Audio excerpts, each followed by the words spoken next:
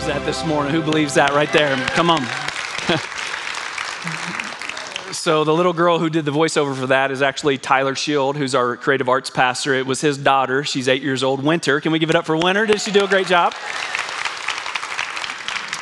Man, I don't know if that song like wrecks you, but I've been singing that now for the last 3 services, and I'm getting all Pentecostal up over here. I'll tell you what, golly, death is never going to hold him. That's why we gather today, right? Death is never going to hold him, and if we will put our trust and faith in him, it's never going to hold us. Come on, somebody. Let's give it up for why we gather today.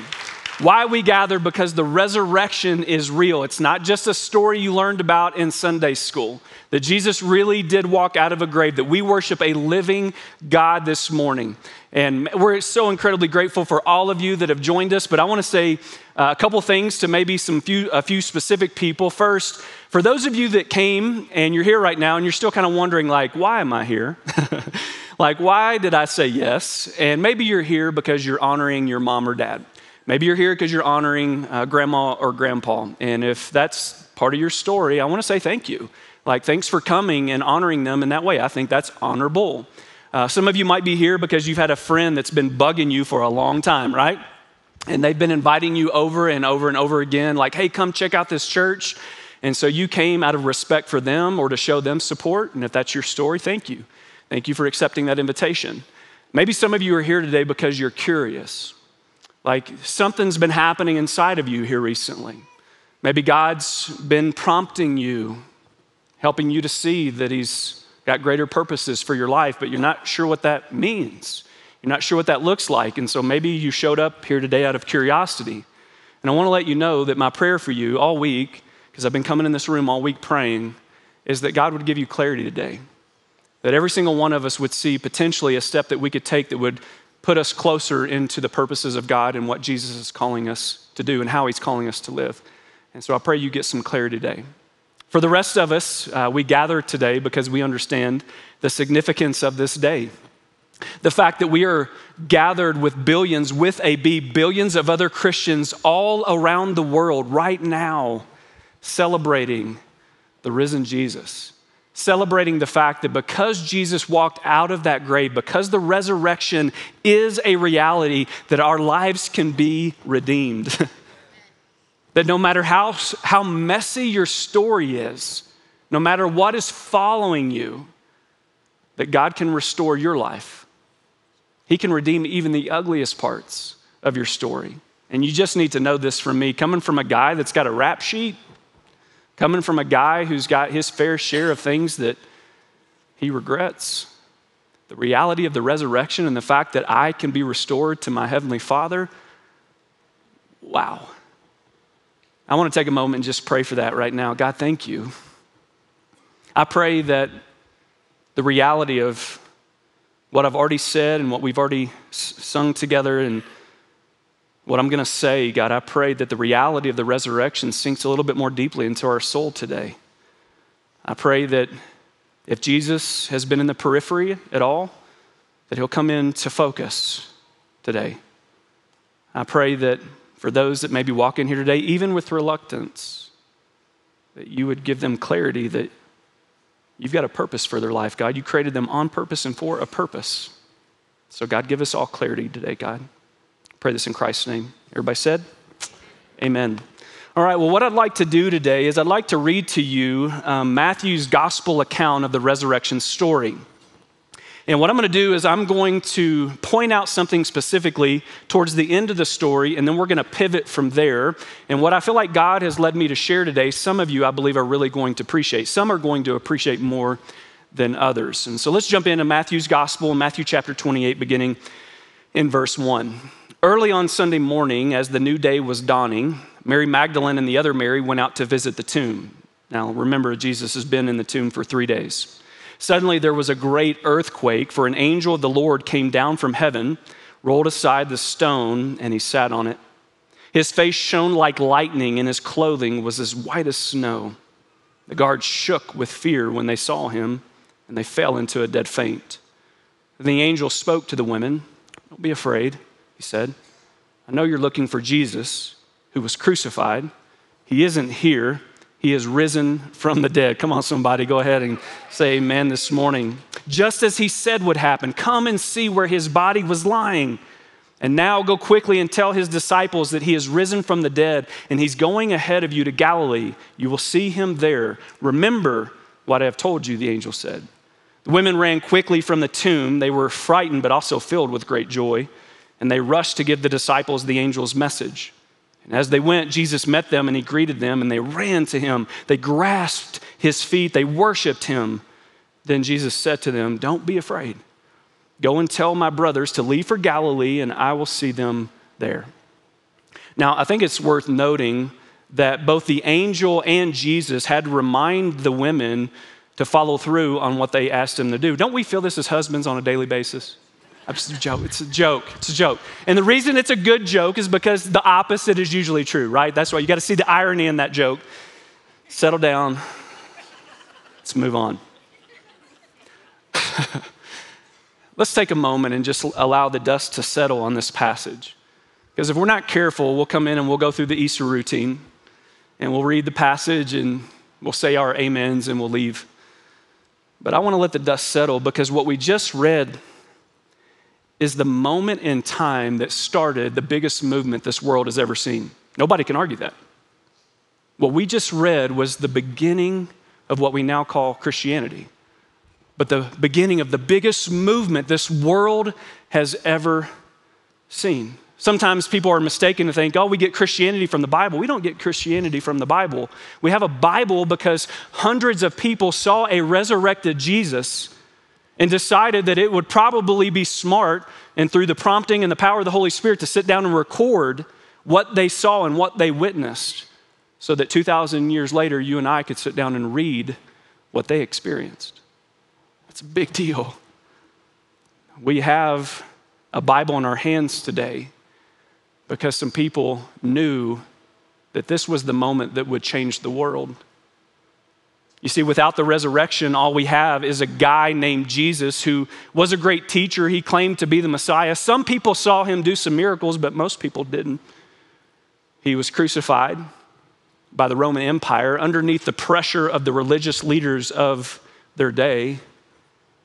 And it's probably worth noting that when his closest friends and followers saw him on that cross, they thought it was over. They scattered. You see, they saw their hopeful Messiah being beaten and flogged within an inch of his life. He was belittled and mocked, even by the criminals on each side of him on the cross. They saw their hopeful Messiah being nailed to a cross, and he didn't do anything to stop it. There was no rebuttal. There was no rebuke. There was no rally cry from Jesus while he's being crucified on a cross, the most horrible, torturing death you can possibly imagine. There was no rally cry for God to send a legion of angels to come to his defense. And so you have to imagine that once vibrant faith of his closest followers was now being replaced with fear and doubt. And you might be surprised how deep that doubt went. Let me show you something. In Matthew 28, verse 16, then the 11 disciples left for Galilee, going to the mountain where Jesus had told them to go. When they saw him, they worshiped him, but some of them still doubted. Can you imagine that? Like you're looking at the resurrected Jesus and you still doubt. And that should beg the question, why? Why would they still and continue to doubt when they're looking at the resurrected Jesus right in front of them? What I tell you next is incredibly important. Hold on to this. They doubted because what they expected was not what they experienced. You see, they were expecting a conquering king, someone that would come in and make little work of the Roman Empire, someone that would come in and take over. But that's not what they got. And for what it's worth, that was never God's agenda. And the reason their doubt went so deep was because their faith and hope was misplaced. Can I say that again? The reason their doubt went so deep is because their faith and their hope was misplaced. If some of you were forced to be honest today, you would have to admit that you have some doubts. And some of you would probably say that those doubts go deep. Because when it comes to church, when it comes to environments like this, when it comes to people like this, when it comes to Christians, there was a moment in time that what you expected is not what you experienced. And I want to give you permission today to admit that. You don't need my permission. But if it helps, I want to give you permission today to admit that that's not okay. But I also want you to at least acknowledge that it's possible that your doubts have caused your faith to drift because your hope was misplaced. Something that we say a lot around this church is that this is a place where you can belong before you believe. And the reason why we believe that sentiment is so important and why we recommunicate it a lot is because, unfortunately, the church hasn't done a good job at that. Historically, the church has not done a good job of letting people know that if you need to wrestle with God a little bit, if you need to have a safe place where you can voice some honest questions that you have, the church should be a safe place to do that. And listen, like for the sake of empathy, some of us maybe that didn't have any bad church experience or Christian context experiences need to be careful to just dismiss the people who have. Because if you sit in my seat for long enough and you hear the kind of stories that I hear for long enough, then you will realize that when people expected something that they should have expected from a church, let's be clear, that they should have been able to expect and experience from a church, when that got really skewed and twisted, it completely warped who they think God is. And if you happen to be here today and you haven't had any of those experiences, praise God. But be very slow to dismiss those who have. Be very slow to say, get over it. Be very slow to not extend empathy. Because once again, you sit in my seat long enough and you will hear some horror stories that if I experienced what other people experience, I probably wouldn't understand who God is or trust places like this either. Maybe some of you grew up in a context, maybe if you're Gen X, or the Gen Xers in the room. Any Gen Xers? That's horrible. We obviously need to, just need to go home after that. But so I'm 43. If you're around my generation or older, there's a good chance you grew up in what I would call a country club church. Country club church is, hey, we got membership, and in order for you to be a member, you got to do these things. And even though maybe it wasn't said out loud, you got to act this way. Maybe even dress this way, even though those things weren't spoken, they were expected, weren't they? And unfortunately, what happens is when you grow up in the context of a country club church, you do one of two things. You see that it's a big facade, and you leave, or you just keep pretending. If that was anybody's experience, I don't know if this will do anything for you today, but I just want to let you know it's not supposed to be that way. I want to let you know that we are not a country club church. We often refer to ourselves as a messy church. And the reason why when you get on our website, the very first sentence that you see is that it says, this is the place you can stop pretending. Because for some of you that grew up in that context where you felt like you needed to pretend, man, it's poison for your soul, isn't it? Keeping up with that facade, acting like you got it more together than you really do, not feeling like there's a safe environment to communicate your brokenness and what's really happening behind the scenes in your life. I mean, think about it. Pretending is embracing something that isn't true. Pretending is masking over some of the messier parts of our lives so that we can be perceived a certain way, maybe even by a specific group of people. This is why I would say that social media has the potential to be incredibly toxic because you're comparing your life to someone else's lie. I'm preaching this morning. Jesus didn't die and overcome death for who you pretend to be. Can I say that again? Jesus didn't die and overcome death for who you pretend to be. He died and he overcame death for who he created you to be. Those nails Those nails didn't hold him to the cross. Those nails they put in his hands and in his feet, they didn't hold him to the cross. You know what kept him on that cross? You did. His love for you did. He knew what needed to be accomplished. He knew what was coming in between you and your Heavenly Father. Today, let me back up and say this. He never invited you into a life of pretension. He invited you into a life of redemption. Today, I want to invite some of you to stop pretending. Stop pretending it didn't happen. Stop pretending that you're not overwhelmed. Stop pretending that you have it all together. Stop pretending that you don't have doubts. You see, I personally believe that pretending keeps you off the path of transformation. That's what God wants for you. I believe the path of transformation actually starts with transparency. If you were to ask me what's the opposite of pretending, I would tell you it's transparency. It's actually revealing what is true, right? That's what transparency is. Transparency is finally revealing what is true. And Jesus says that when it's his truth, it'll set you free from brokenness and bondage. Somebody help me preach this morning. Who the Son sets free, it's free indeed. And on that path, living in that freedom, ultimately you will arrive at a transformed life. That's why Jesus defeated death. For who he created you to be, not who you pretend to be. And he wants to put you on a path of transformation. But that begins with transparency and revealing what is true. In Romans chapter 12, Paul says, don't conform any longer to the pattern of this world. Can I say it differently this morning? Don't conform any longer to the pattern of pretending, but be transformed by the renewing of your mind. Then you'll be able to test and approve what God's will is. Anybody else confused about their calling in life? His good, pleasing, and perfect will.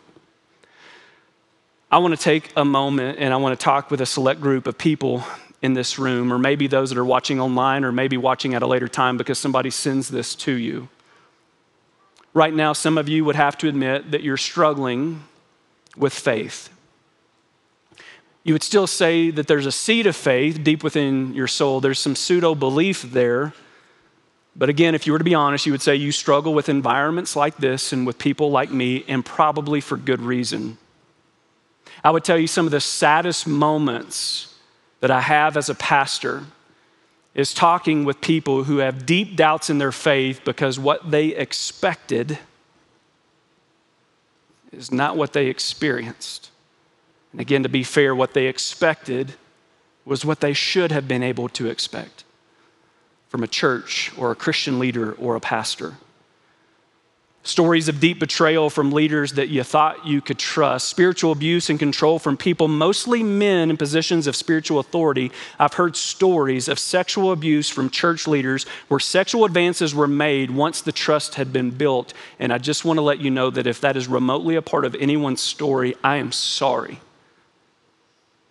It's not supposed to be that way. Maybe at one point in your faith journey, you were dismissed or disregarded because you're a woman. Or maybe it's because you were wayward. That's my story. And you made some big mistakes and you owned up to them. You know that they were big mistakes and you expected some discipline, or maybe the better word is accountability from the leaders of the church that you were a part of. But what you weren't expecting was the deep condemnation that was put in your direction and the complete lack of grace. And if that's anybody's story, I'm sorry. It's not supposed to be that way. Maybe for you, it had something to do with a mental illness. And maybe your church's silence on that particular subject made it even harder to deal with. It was something that you've struggled with for a long time. Maybe you still have it to this day. And so you thought you'd seek out some spiritual guidance because you were struggling. There was some deep despair inside of you. You didn't know what to do with that. And so you sought out somebody that you trusted. Maybe it was a pastor or a spiritual leader. And they looked at you and said, hey, if you just had enough faith, if you just prayed harder, you wouldn't deal with any of that. If that's anyone's story, I'm sorry. It is not supposed to be that way. Maybe you grew up in a hyper-spiritual context where you were kind of forced to go through these spiritual motions. And as long as you go through these spiritual motions, then you're considered a good Christian. And so you kept going through those spiritual motions even though you felt empty inside. There was no connection. And ultimately you kind of figured out as you aged a little bit, you know what, I'm faking this. And if I'm faking this, can I believe in any of it? And so maybe you walked away from the church. Maybe you're here today still wondering, is any of this stuff real? If that's you and that's remotely a part of any of your stories, I'm sorry, it is not supposed to be that way. Maybe some of you would say there was a moment in time in the past where you were on fire in your faith and you were ready to do whatever it was that God was going to call you into and call you to do. You were on fire and you had some people in your life that you trusted. Maybe it was a husband, maybe it was a dad, and you had an immense amount of respect for them until you learned about the affair. And the hypocrisy was so deep, wounded you so deep, that you decided to walk away from it all, not knowing if you could ever trust anybody again. If that's anyone's experience, I want to let you know that I'm sorry. It is not supposed to be that way. And for what it's worth, part of my story is wrapped up in one of the examples that I just gave you. But now maybe some of us can identify with the disciples, because what we expected is not what we experienced. And so now we can see these disciples looking at the resurrected Jesus right in front of them and still doubting that this is possibly true. Doubt can go so deep, ready, when faith and hope are misplaced. It's probably worth noting that the disciples, all of them later came around and realized that Jesus really was and is who he said he was and is. He didn't come to conquer the Roman Empire. He came to conquer sin and death for you and me. And for what it's worth, nothing can come in between you and God's love for you. Not the Roman Empire, no dictator, no king, no politician, no parent, no husband, no wife, no child can come in between you and God's love for you. Should you be able to trust those people? Yes. Is it likely that out of that host of different people that I just mentioned that somebody's going to let you down? Yes. Which is why God is looking at every single one of us today and saying, yes, I want you to have faith and trust in people, but the only trust and hope that will never return void is in my son, Jesus. The only hope, the only faith that will never return void is in my son, Jesus. God never asked us to put our complete faith and hope in a church, to put our complete faith and hope in a parent or experience or any of that. He's called us to put our complete faith and hope in Jesus. I would admit to you today that there have been times in my life where my faith and my hope was misplaced. And it did cause me to question some things. It caused me to rethink some things. Maybe some of you can identify with that today. I know some of you are here right now with secrets that have scarred you deep within your soul. But more than that, I know that the healing God desires for you is more powerful than the wounds that have been inflicted upon you. Just leave that up for a bit. Jan, if somebody wants to take a picture of that, I know that. I've experienced that. The healing that God desires for your life is so much more powerful than any moment in your past, any event that ever took place, any church experience, any experience on the other side of a Christian that you thought you could trust. And God wants some of you to know today that you're not running from that experience. You're not even running from that moment. You're not running from that church. You're not running from that parent. You're not running from that Christian. You're running from him. God is looking at all of us today and saying, Don't run from me. I'm the only one that can restore you. I'm the only one that can redeem your story. Even those things that have happened in your past and those experiences that you've had, maybe on the other side of a church or a Christian, I can even redeem that crap. And to be clear, this is God speaking. I know it's kind of weird. He did not want that to happen to you. I could preach a whole nother sermon on how unhealthy it is for us to say sometimes everything happens for a reason. As if God wanted that to happen? No. Let's make it really clear. God never wanted sin to happen, amen? And a lot of those things you can quickly assign sin to. But God's promise is that he'll even redeem that stuff. That he'll even restore those parts of your story. But you got to stop running from him. Why not let today be the day that you stop running from God? I can say this with absolute certainty. He wants you back. He wants you back. Let today be the day that you invite the power of the Holy Spirit, the resurrection power that we came to celebrate today, into your life to heal some of the deepest wounds that most people don't even know exist. I know some of you are scared. I know some of you have wounds that go deep. But I also know that God can replace that weariness with a new purpose and will for your life. I'm living proof of it. Let me close by reading to you from a letter that Paul wrote to the church in Corinth. He says, all of this is a gift from God, who brought us back to himself through Christ. And God has given us this task of reconciling people to him. For God was in Christ, reconciling the world to himself, no longer counting people's sins against them. Thank you, Jesus. And he gave us this wonderful message of reconciliation. So we are Christ's ambassadors. God is making his appeal through us.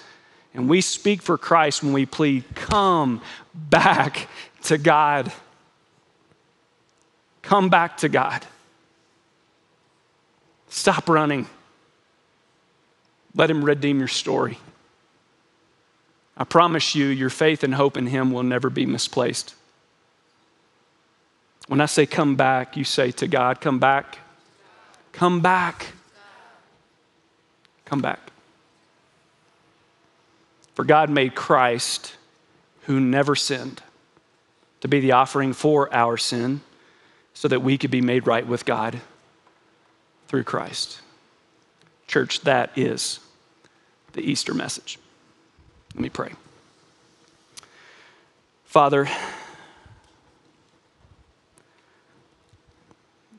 I know some people in here are feeling something right now, maybe something that you spoke through me, maybe just the power of your Holy Spirit. And I know the tendency for some will be to push that conviction away.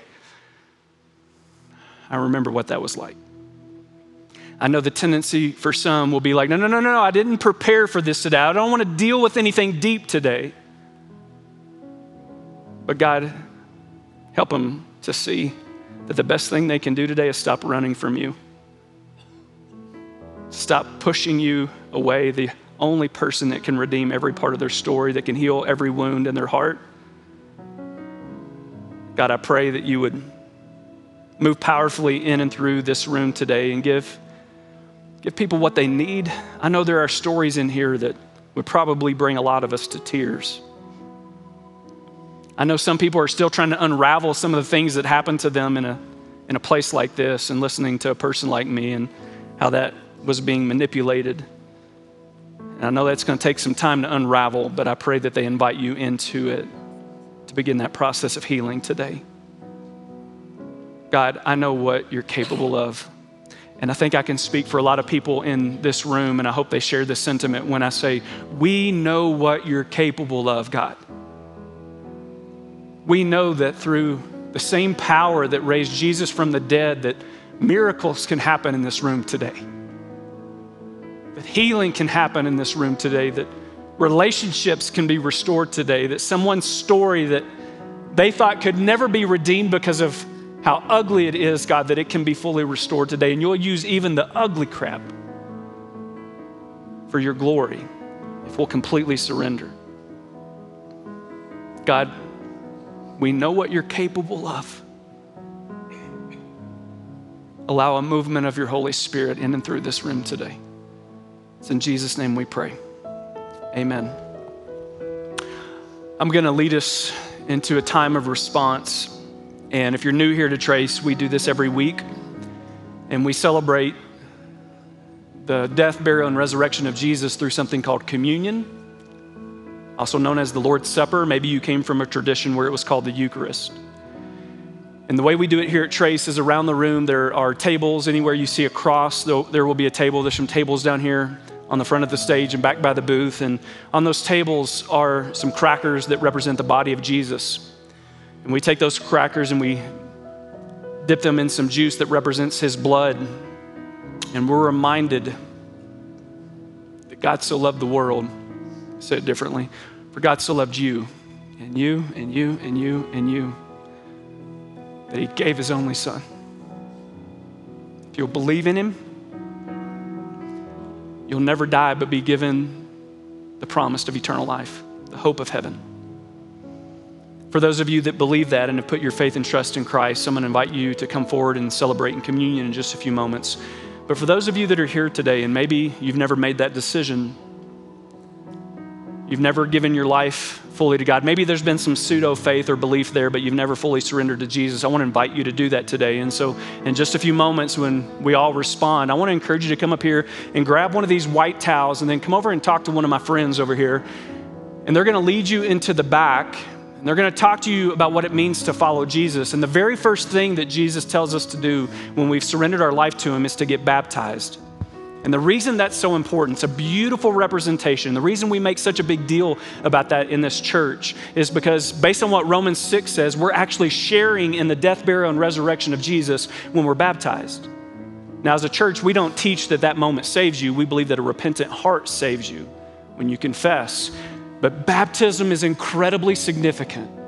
When you go underneath the waters of baptism, it is a sign of you dying to your way of life. It's like a spiritual death. That you're dying to your way of life only to come up out of that water and walk a new life with Christ. I want to encourage some of you to make that decision today. Now, others that are in here, maybe you've been following Jesus. Maybe you love Jesus. You've surrendered your life to him. But for whatever reason, that description that I just gave you of baptism, nobody's ever given you that description before. And maybe your parents did something that is honorable when you were a baby and they had you sprinkled, but when we see baptism in the new covenant, we never see a parent doing it to a child. It's always the person's decision before an almighty God to make that decision themselves. And so if somebody ever made that decision for you, or if you were ever a part of a country club church that said, hey, if you're gonna belong here, you have to do this, but you really didn't even know what you were doing, I want you to make it your own today. I want you to follow the example of Jesus. Do you know that? The one person that didn't need to get baptized, Jesus actually allowed his cousin to baptize him, John the Baptist, to give us an example, to show us what it looks like. I'm going to have Paige sing a song over you as we respond called In Jesus' Name. And I pray it stirs something deep within you. And it gives some of you the courage and boldness you need to make those feet come up here and grab one of these towels. If you didn't come prepared today, no problem. We're prepared. We got clothes for you in the back. So stop making excuses. So let me begin Paige singing this song over us by praying. Just everybody bow their heads, eyes closed. In Jesus' name, God, I pray breakthroughs would happen. In Jesus' name, God, I pray that you would allow healing to take place today. In Jesus' name, I pray that resurrection power would give someone the courage and boldness to finally repent of their sin and come forward and completely surrender their life to you. In Jesus' name, I pray those that have been wounded, especially in the church or on the other side of a Christian that had some spiritual authority, and how that's messed their mind up. God, misplaced hope will mess our minds up. I pray that you would begin and help them through the power of your Holy Spirit to unravel that chaos, that confusion. In Jesus' name, may your Holy Spirit fall in this place. Amen.